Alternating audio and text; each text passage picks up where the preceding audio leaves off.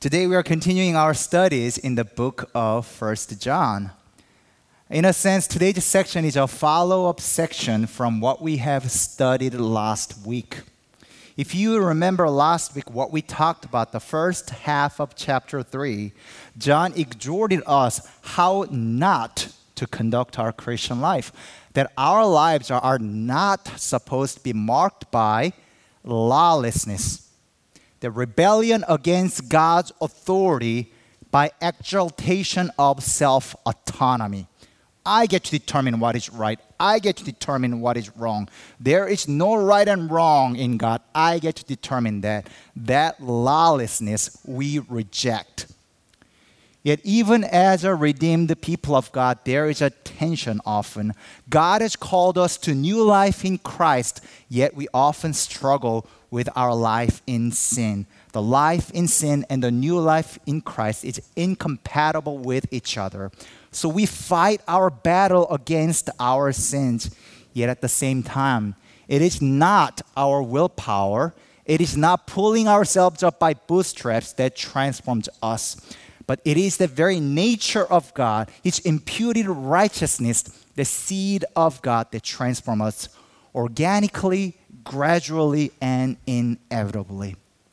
And this transformation, Christian transformation, takes place within the context of believers, within the context of the family of God. We are called as a children of our Heavenly Father. Therefore, we should love one another, love our brothers and sisters. That's what John has exhorted us last Sunday. And as a follow-up from that, in today's section, John will ask us, then how does loving your brothers and sisters well look like? How do you love well as a family of God? Our transformation takes place as the members committed themselves to this body.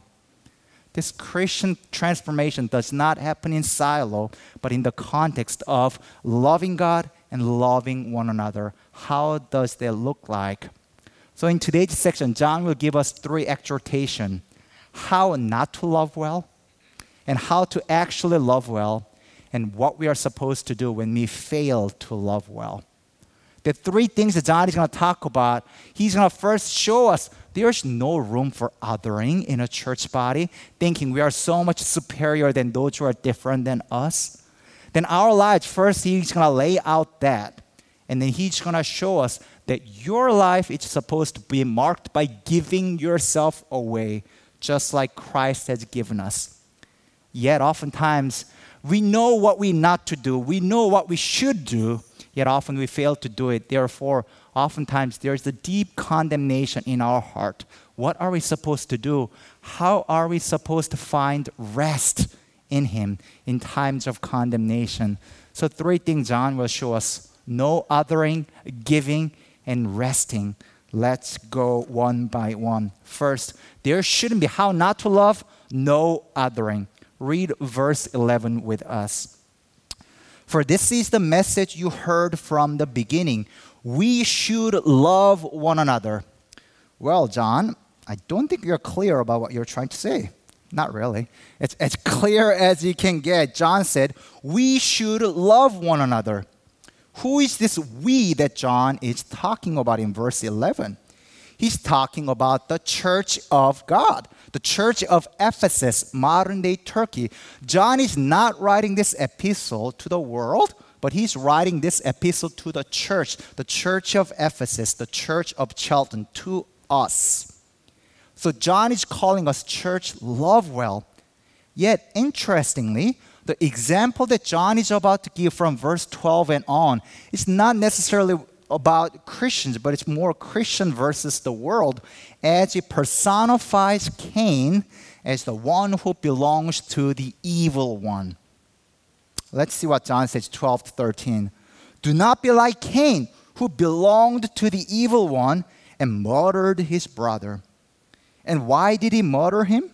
Because his own actions were evil and his brothers were righteous. Do not be surprised, my brothers and sisters, if the world hates you. In other words, what John is trying to point across is this: When John calls us church, love one another. But when you do not love one another, you are just like the world. You are no different than the world, just like Cain was, just like Cain murdered his brother. When you do not love one another, we are just like the world, Cain. So Cain personifies what is world. Cain personifies what is evil.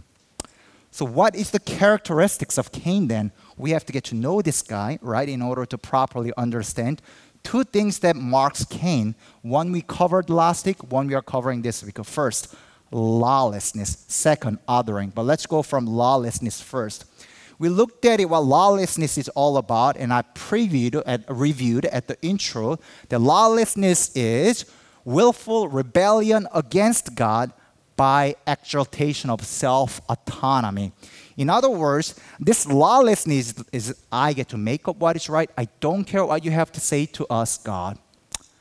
If you read the Targum, which is the Aramaic translation and commentary of a Hebrew Bible, I guess you can equivalent of Message Bible, which is the translation, paraphrase, and a little bit of commentary. So if you read Targum in the Genesis 4:8, where Cain and Abel's account is written, this is Cain speaking. Listen to what Cain says, what that reminds you of. This is Cain saying, there is no judgment. There is no judge. There is no other world.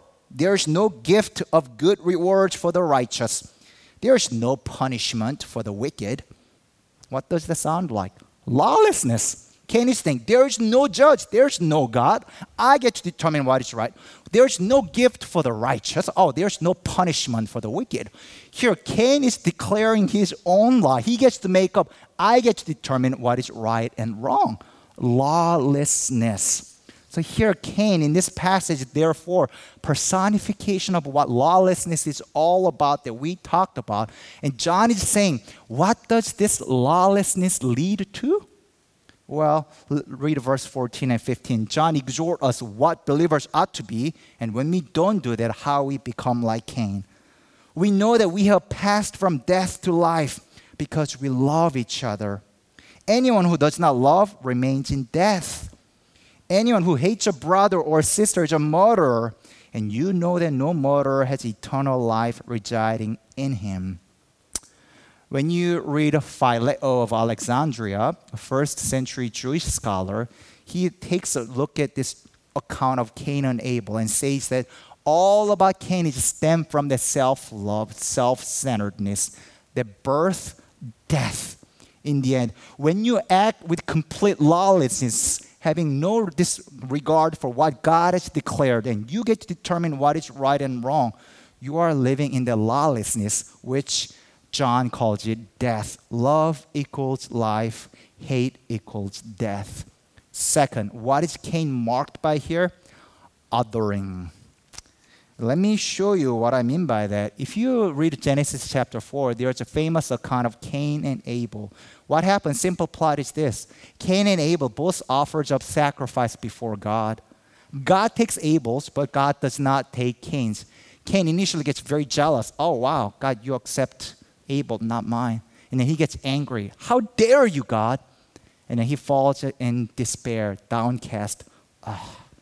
And he determines to murder his brother Abel. First murder recorded in the Bible. That's what takes place in the Genesis chapter 4. The progression of jealousy, anger, despair to cold, calculated murder is what took place in Genesis 4. In other words, the reason why Cain had to do what he did was because his identity was so constructed in relation to Abel. A Yale theologian, Miroslav Volf, in his book, Exclusion and Embrace, says they called Cain's problem as false identity. His identity was constructed only in relation to Abel. He gets to maintain his identity by feeling superior. But when God only accepts Abel's sacrifice, not his, now Cain has a choice. Either he has to readjust his identity, not in relation to Abel, but in God alone, or he keeps his perverted identity by killing him. What did he choose? The latter, othering. He ends up murdering his own brother. he could not stand it because in order to maintain his perverted self, the false identity, he chose to get rid of it. This is not just anger burst, but this is cold, calculated logic of let me get rid of it so that I get to live. What is this? Othering. What is othering? We talked about it during our fall series in the book of Jonah. Othering is the term that modern psychologists and also anthropologists talk about, is that how we differentiate those groups who are different than us in order to maintain our identity. Oftentimes in modern world we live in, our identity are formed by how much we hate those. This is not actually, even though this may be a modern term, this is not a modern concept. If you look at Cain and Abel's concept here, Cain said, you die so that I get to live. I get to keep my identity. If you read Jacob and Esau's account, what happened? Father only loved Esau, mother only loved Jacob. Jacob stole everything that belonged to Esau. Esau tries to kill Jacob all his life. Complete othering. I hate you. I don't like you. Move away from me. I'm going to kill you. Othering. The classic example of that in the New Testament, Pharisee. Thank you, God, that I'm not like those others. I'm not like tax collector. I'm not like evildoers. I'm not like robbers. I am not like adulterer. These Pharisees found their identity only in relation, thinking, I am so much better. And what is apex example of othering? Jesus Christ was othered at the cross of himself. And what John is saying is there is no othering in the context of local church. When we other those, you're so different than me. You are nobody. Don't you know better? Then we become just like the world, that evil, death. Church, if you remember what took place in our nation at the beginning of this year, for the first time in 200 years, our capital was breached. Classic example of what othering is all about. There's lawlessness. Now I get to determine what is right and wrong. I don't trust it at all. If you remember what took place this week, shooting in Atlanta. Some say it was motivated by sexual fantasy. Some say it's motivated by a racial charge. Either way, if it is motivated by sexual fantasy, then you just turn those ladies as the objectification of your gratification. That's othering. You just use them. If it's racial charge, what better example than othering that is?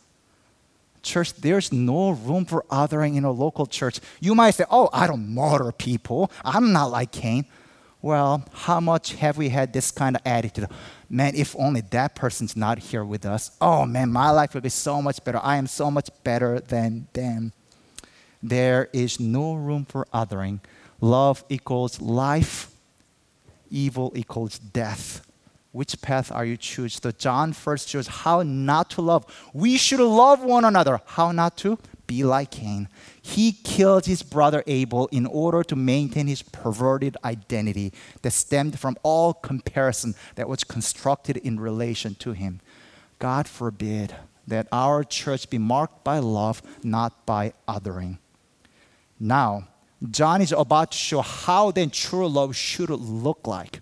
Read verse 16 to 18, giving. 16. This is how we know what love is. Jesus Christ laid down his life for us, and we ought to lay down our lives for our brothers and sisters. If anyone has material possessions and sees a brother or sister in need, but has no pity on them, how can the love of God be in that person?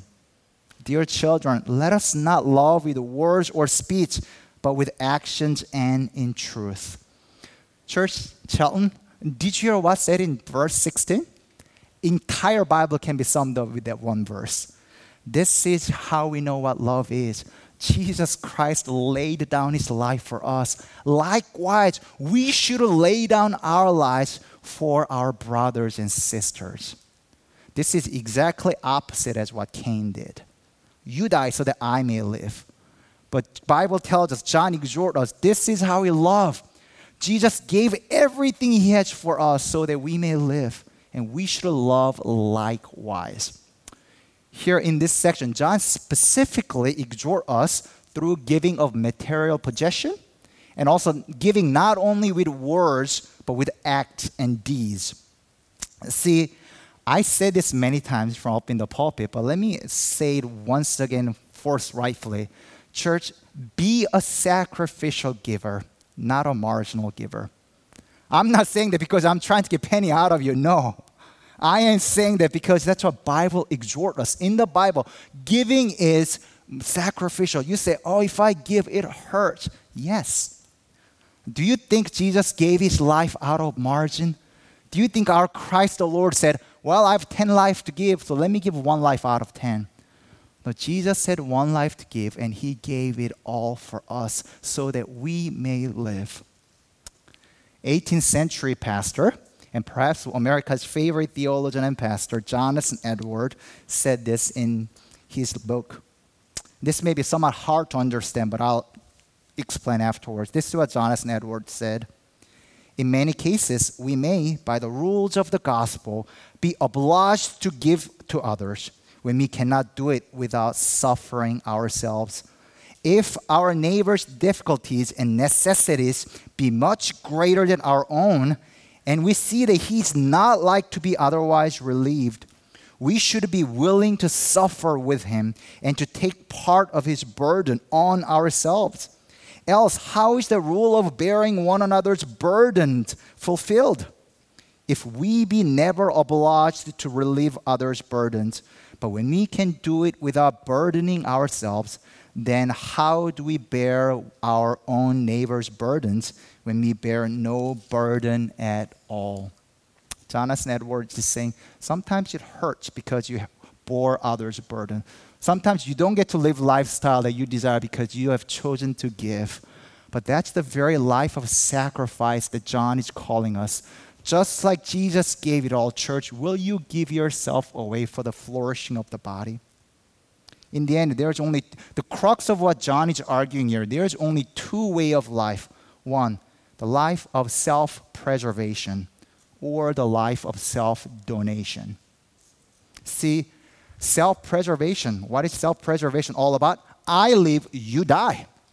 What Cain was all about. Abel, you have to die so that I get to maintain my superiority complex. Die, I live. But praise be to God that our Lord and Savior Jesus Christ was not marked by self-preservation, but self-donation. Have you ever thought about it? Where we would be if Jesus was marked by self-preservation at the cross? Jesus goes up to the cross and says, wait a second, why am I supposed to be up here? I didn't do it. Jin, you did wrong that I'm here. I'm going to come down. You get up here. If Jesus was marked by self-preservation, then I would be marked by self-damnation and self-condemnation. Why? Self-damnation, because I'm in the hell-bound race. And it's self-condemnation. Why? Because I know I deserve it. In other words, if Jesus was marked by self-preservation, then I would be hopeless. But Jesus, at the cross of Jesus Christ, he gave himself away at the point of death. Even the time that he dies, what does he say? Father, forgive them, for they do not know what they are doing. When Jesus was completely othered to the point of the cross, he still loved them to death. He gave himself away completely for us. Church, is your life marked by self-preservation or self-donation? Would you give yourself away? It's so convicting for me because I'm like, I'm right. It's my right, my privilege. How dare you? I want to insist what I've done right. But the way that Jesus calls us today is lay yourself down for the flourishing of the whole church. Perhaps if you are a runner today, you might know the Tim Hoyt. They are the icon of Boston Marathon. Dick and Rick is the father and son duo. Rick was born as a quadriplegic cerebral palsy. When Rick was born initially, the doctors told Dick, the father, you should consider putting your newborn in a special care facility. And Dick said in an interview, he cried and said, but we talked and we said, no, we are not going to put Rick away. And we are going to bring Rick home and do anything I can to raise him normally. It was an easy journey for Dick, raising Rick, because he's been wheelchair bound all his life. One day, Rick asked his dad, "Dad, can we run on this charity race together?" So they ran together this one charity race, and that resulted in Rick saying, "Dad, when I'm running, it feels like my disability disappears." Ever since, Dick committed his life. He gave his life away caring for his son. So those father and son duo, father pushed the wheelchair of Rick, and they completed 32 Boston Marathon together. And this week, after Dick gave his entire life away for caring his son, he passed away.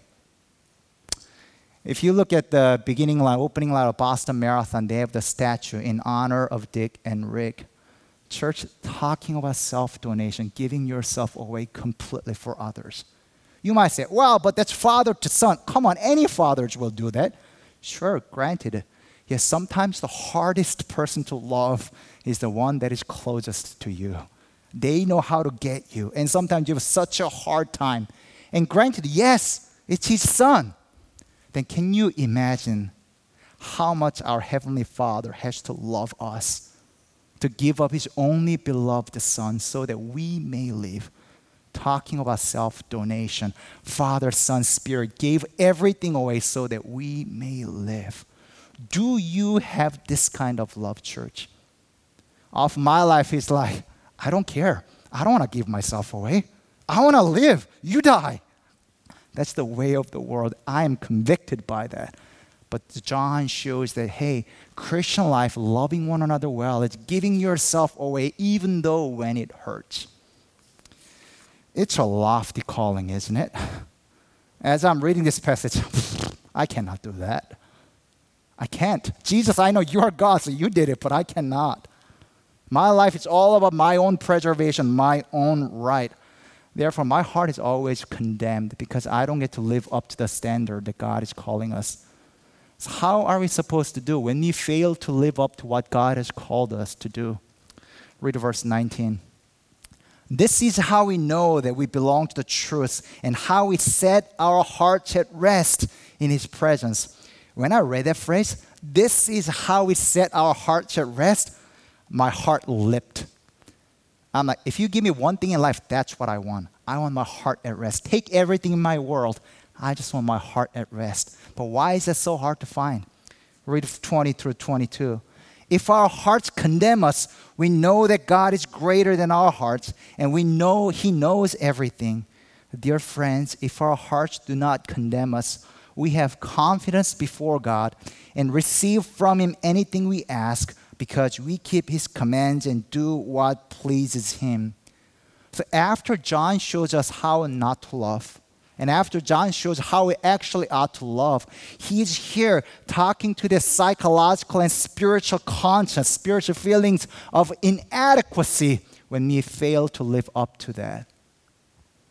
And here, what is the secret? How do you overcome the feelings of inadequacy? When your heart just condemns you because you know your life is just supposed to be marked by giving yourself away, but often your life looks like just insisting you're right. Where is the top secret to that? Verse 20, what does it say? If our hearts condemn us, we know that God is greater than our hearts. Church, God is greater than your guilt-ridden conscience. God is greater than your failures. God is greater than your sins. When your conscience nags you, if you're believers in Jesus Christ, you will have that. You will have the feelings of, man, I blew it again today. God, I just exploded with anger today. God, I am so impatient. Why am I always so jealous? Why is my identity often formed in construction of others? Why do I always have to compare myself to others to live? The endless comparison. God, I just messed that up again. Church, when your heart condemns you, know that our God is greater. Know that our God who gave it all for us is still interceding for you. Otherwise, you will never find the rest of your heart. I want this. My heart craves for this passage.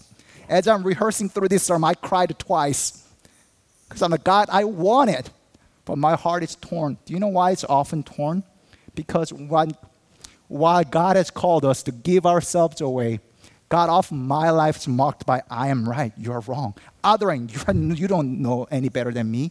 And even when I repent of that, I repent, God, you said life is not about self-preservation, but donation. So I repent. But even my repentance is often self-righteous repentance. That results in, I cannot believe I messed that up. I, Jin, who is high and above, messed that up. Oh, I cannot believe I messed that up. So the self-righteous, when I don't get to live up to the standard that God has called me, I often end up in self-righteous repentance, and that leads to the self-condemnation. And what John is calling us is, no, when you don't get to, oftentimes you do not get to live up to what God has called you. Yet when you repent, may your repentance be true repentance, because self-righteous repentance will only lead to self-condemnation. But the true repentance will give you humble confidence. Let me show you what I mean by that. If you read 23 and 24 with me, and this is his command, to believe in the name of his Son, Jesus Christ, and to love one another as he commanded us. The one who keeps God's commands lives in him, and he in them. And this is how we know that he lives in us. We know it by the Spirit he gave us. Because there's indwelling Holy Spirit who constantly points us to Jesus Christ. When we believe in the name of Jesus, when we live up to what he has called us to do, even when we fail to live up to what he has called us to do, it is him who enables us. It is him who carries us forward. Just like the Father pushed the wheelchair of his Son, it is Holy Spirit and Jesus constantly making us more in the likeness of the Son of God. It's humbling. The true repentance will result in humble confidence. Do you know why it's humbling first and foremost? Because unlike any other religion says, any other religion will tell you, if you work hard, you will get to heaven. Pull yourself up by bootstrap. Do the good deeds. Serve others. Then you will make it to heaven. It's humbling because Christianity, the gospel tells you that, no way. Even if you did everything completely right in your life, you will never make it up to me. It's humbling because there's absolutely nothing you can do. Yet at the same time, what does John say? If your heart do not condemn you, have confidence. How can we have this confidence? At the same time, it's humbling, but it will give you confidence because just like unlike any other religion they say, you don't know whether you'll get to heaven or not. So you have to work hard all your life to get to it. It's fear-driven. If I have to always say, okay, I have to work hard in order to get to heaven, I don't think I'll ever find this rest that John is talking about. My heart will always be restless. Oftentimes, when my heart is restless, in fact, I'm doing that. I'm trying to earn up to my salvation. I'm trying to prove to others that I matter. I try to prove to others that I am somebody. But it will give you confidence because Jesus Christ at the cross, even I was that messed up, there's nothing I can do. What it humbles me, he also said, it is finished. Lay your deadly doings down. It is me who saved you, Jin, when you're that messed up. It is me who's carrying you home today. And it is me who will redeem you once for all completely when I come back. God, it's not about how well I'll be doing that I get to see you face to face. Yes, that will give you humble confidence that you need today. You ask me today, church, Jin, which side are you? Often you just talked about like lawlessness, othering, and you talked about self-preservation and donation and talked about condemnation. Which side do you lean more? Yes, all the above. I see myself the lawlessness. Sometimes I want to be the one that makes what is right and wrong. And those who don't follow my command, my universe, my rule, I other them. And that, when I repent, it's all about self-righteous repentance. So I run from this swing to another swing. Now I'm like, I cannot believe I messed up. I am so much better, actually. The endless self-condemnation. But what John calls us is that, hey, Jesus is greater than your condemning heart. Do not give up, church. Why? Because he's not giving up on you. And if your conscience is right, have confidence before God because it is our God who is fighting for you today. Church, there is no room for othering in our church of Chelton. Let us love one another well by giving ourselves away, the self-donation that Jesus Christ has shown at the cross. I sincerely pray that for our church, and I pray that for myself too. You can pray for me, church, that I love one another well, not with just words of my mouth, but the way that I serve, the way that I love you. Let us love one another. Let's pray.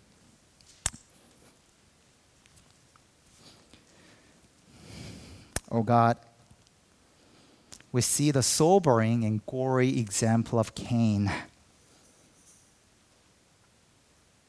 With cold, calculated logic, he decided to get rid of his brother to maintain his own superiority complex.